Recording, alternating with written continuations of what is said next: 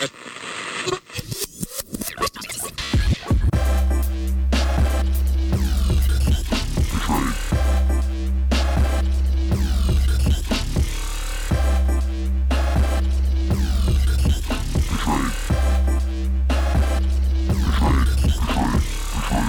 Betrayed. Welcome back to The Betrayed. I'm Gina Beck. And I'm Jared Roy. You're hearing a new voice, and I would like to introduce you guys to Jared Roy. He is a former decoy that I've worked with for quite some time. He is super funny. I'd say he's a comedian. He has skits that he does with a character that he calls Nana. I'm sure he's going to bust out more characters in the future. But today, Drew is not with us. Unfortunately, he's not feeling too well. Nothing so serious, just, one of those days. So if you guys want to give some prayers to Drew in the comments. But today we have Jared. So we're going to interview him. We're going to talk about some current topics. And let's just start out with how are you? How are you doing, Drew? Or I mean, Jared. How are you doing, Jared? I'm doing great. I'm so used to Drew being here. I'm doing great, all you cool cats and kittens. No. Oh my gosh.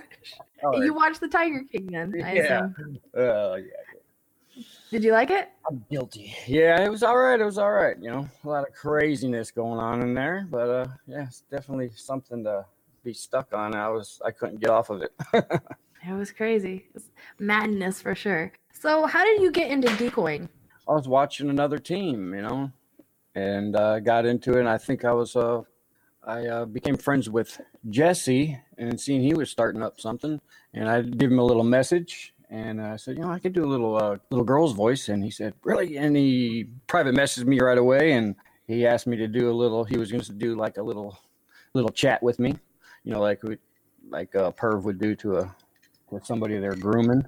And they worked out. And then there we were, hunted and confronted. Right. You showed him your voice, right? And you just showed how you could talk like a little girl, and you had the same, kind of lingo and stuff like that and everything. I remember listening to that video. It was a really good one. You did sound like a kid.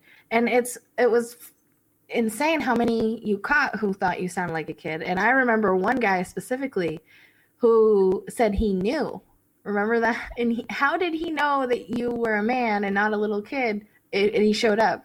But he was still grooming. Yeah. And after the fact, yes, he did say, "Oh, I knew," but he was telling me, "Oh, you sound so hot," and all this stuff. And he followed up and met up and got confronted. Yeah, it was kind of crazy.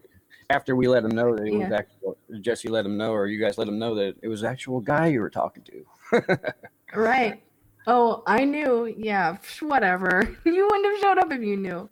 So he's attracted to guys and girls. You never know. Right. I have no idea. But nah, he was fooled for sure. Yes. Oh, it's hard to tell what these guys are thinking. Definitely. You don't know what's running through their creepy little heads. So what's the most memorable one? What's the most memorable predator you have decoyed and caught? Actually, the most memorable one was the one I didn't catch because I really wanted to get this guy. He was actually a janitor at a school at the time. Yeah, he fell off. That was Rod, I think his name was.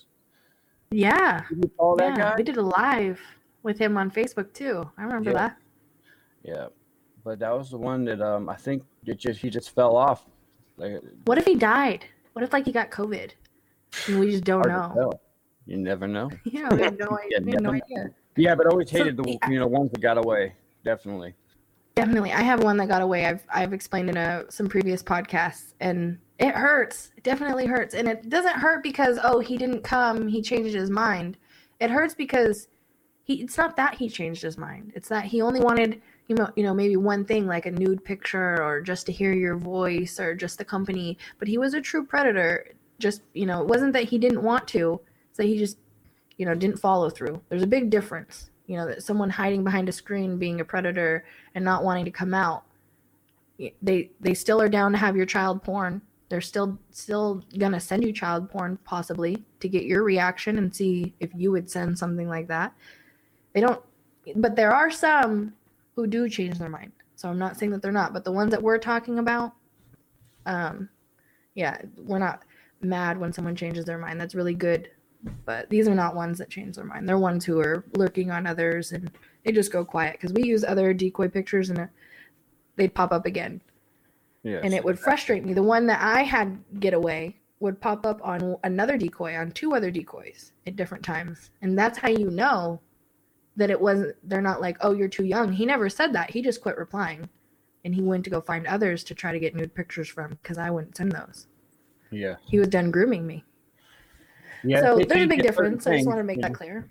If they can't get certain things, they, because there's some real bad groomers and they go for they want certain things, like you said, nude photos or whatever, and you just try to change the subject on them. A lot of times it works, and I guess change the subject too many times on that one, and he got hip to it, or just it's hard to tell what happened. You might have got arrested for some child porn or something, With Rod, it's hard to say because of the distance. If Rod was in our area, he would have been exposed. So the distance is what held us back from exposing him because we couldn't just go there, and he couldn't get Rod to come to us. He worked every day and didn't make much money. And with ours, or not ours, excuse me, but mine was in the same town. He had an excuse that he got in a car wreck. And I said, oh my gosh, show me the truck. What happened? Oh, Ken. And then it wasn't Ken. It was Lewis, pretty sure his name is. And he just quit. He didn't reply. He didn't reply with the truck picture. He didn't reply with anything. Said he got in a wreck, but he was okay. And then he just quit replying. But then he went on to another decoy. So you do other voices. You don't just talk like a little girl. You talk like Nana as well. That's your character. It's kind of your thing, right? Yes, dear. Nana. Oh, Nana. You like Nana, dear? Or do you like her cookies? Hoo-hoo-wee. Nana is hilarious. He gets into character on live. He has a mask. He dresses up like your Nana would. But he's more crazy than your normal Nana. And he says and does things that maybe your Nana doesn't do. And he's hilarious. You guys should check him out if you can. Jared's socials will be in the description, so you guys can go check out his lives, his Nana character, or his prank calls. It's just whatever. He likes to go fishing. He does all sorts of things on live, and he's going to be starting a YouTube channel soon. So that'll be really cool. What is one of your most memorable things that you've done with Nana? Oh, there's a lot of things. I actually just started recently getting into the full Nana gear. I went and popped some tags at Goodwill. Nana went and popped some tags, and I got the whole outfit. Oh man, I got this crazy neighbor. I got this crazy neighbor behind me. She's actually one of the kids. They actually get a little off topic. One of the kids, there was a cat that got hit by a car out in the front of the house, and so one of the kids came back and buried the cat in the backyard. That's what you do, I guess. No. An animal dies. It wasn't our pets. We have a cat here and a dog. But anyways, she had called the cops, the animal control, and said that we killed this cat and all this nonsense. And animal control came and we told them the story. And I let them know she's a little off her rocker. But anyways, I actually dressed up in full Nana gear. And I had the kids messing around with Nana in the backyard, pushing her over and stuff. And she called the cops again.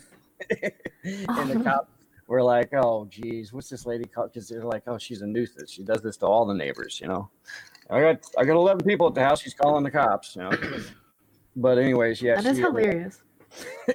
We got her, though, and she probably felt like a total idiot for being such a nosy neighbor. But I understand because I was full name with that. I thought the kids were beating up a little old lady, but yeah, that was a good one with Nana. I really like when you dress up in the yoga outfit and you have the headband on and your hair is out of the headband and you're talking about things you have no idea about because I don't think you really know much about yoga.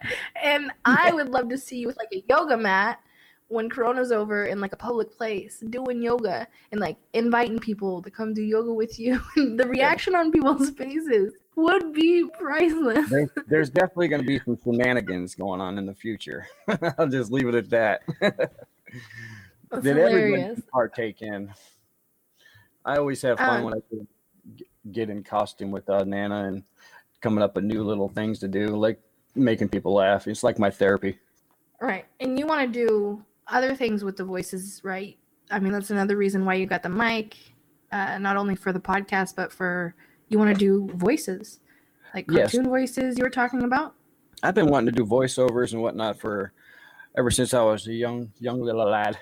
But yes, I love comedy and I love making people laugh. I love making myself laugh. Like I said, I'm my favorite customer there or fan. Right. I really enjoy how, you being a part of the team, how we would go through so much serious stuff. And due to you loving comedy, you would come in and you would make it like way better. You would take our minds off of all of the disgusting nastiness and make jokes about everything. And it made things go faster and way more smoother just to have someone there just to make a joke out of almost everything. It was really good. And you're also an amazing decoy too. It's hard, I think, for a man to talk like a kid and to keep that going for as long as you did on some of these guys. You talked to them for weeks and months, some of them, and build up those chat logs. And that is very impressive on top of working and having being a single father. So kudos to you. Much respect in putting time into helping kids and like also bring comedy to us in the community, because the community knows you and follows you as well. And you're not only bringing it to me in the group chats and stuff like that, but you're bringing it to them who could really use it also, especially during times like right now, Corona, and everybody's stuck at home. Well, thank you. So that's really dope. Really dope of you. I'm impressed. I'm very impressed by you and your voices and stuff like that. I just want to talk more about decoying. I think a lot of people have questions about decoying, and they're not getting, I think, the proper answers. They're just winging it. There's a new wave of teams that's out there. I don't know if you've heard of them, Jared, but there's a whole new wave of them, and I don't want to get really deep into it because I want to interview a bunch of predator hunters coming up, and I want to go over the things that I want to talk with them in those interviews. So I don't want to get too deep into it, but I just want to talk about decoying a little bit. And like, what is probably the most important thing that you think people should know about decoying?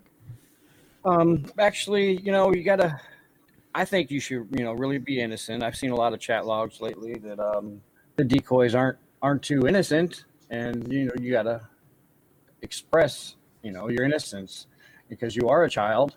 Portraying, if you're portraying as a child, and you got to keep that innocence, I think. And you got to have your chat logs up to par, and they got to be nice, long, and get as much information as possible from them, from everything, shoe size to whatever. And there's there's sneaky ways to get that, just by simple questions like, oh my gosh, my feet are so small, blah, blah, blah. You can just change it up like that, just little stupid things you can do just to get information that they don't even know you're getting.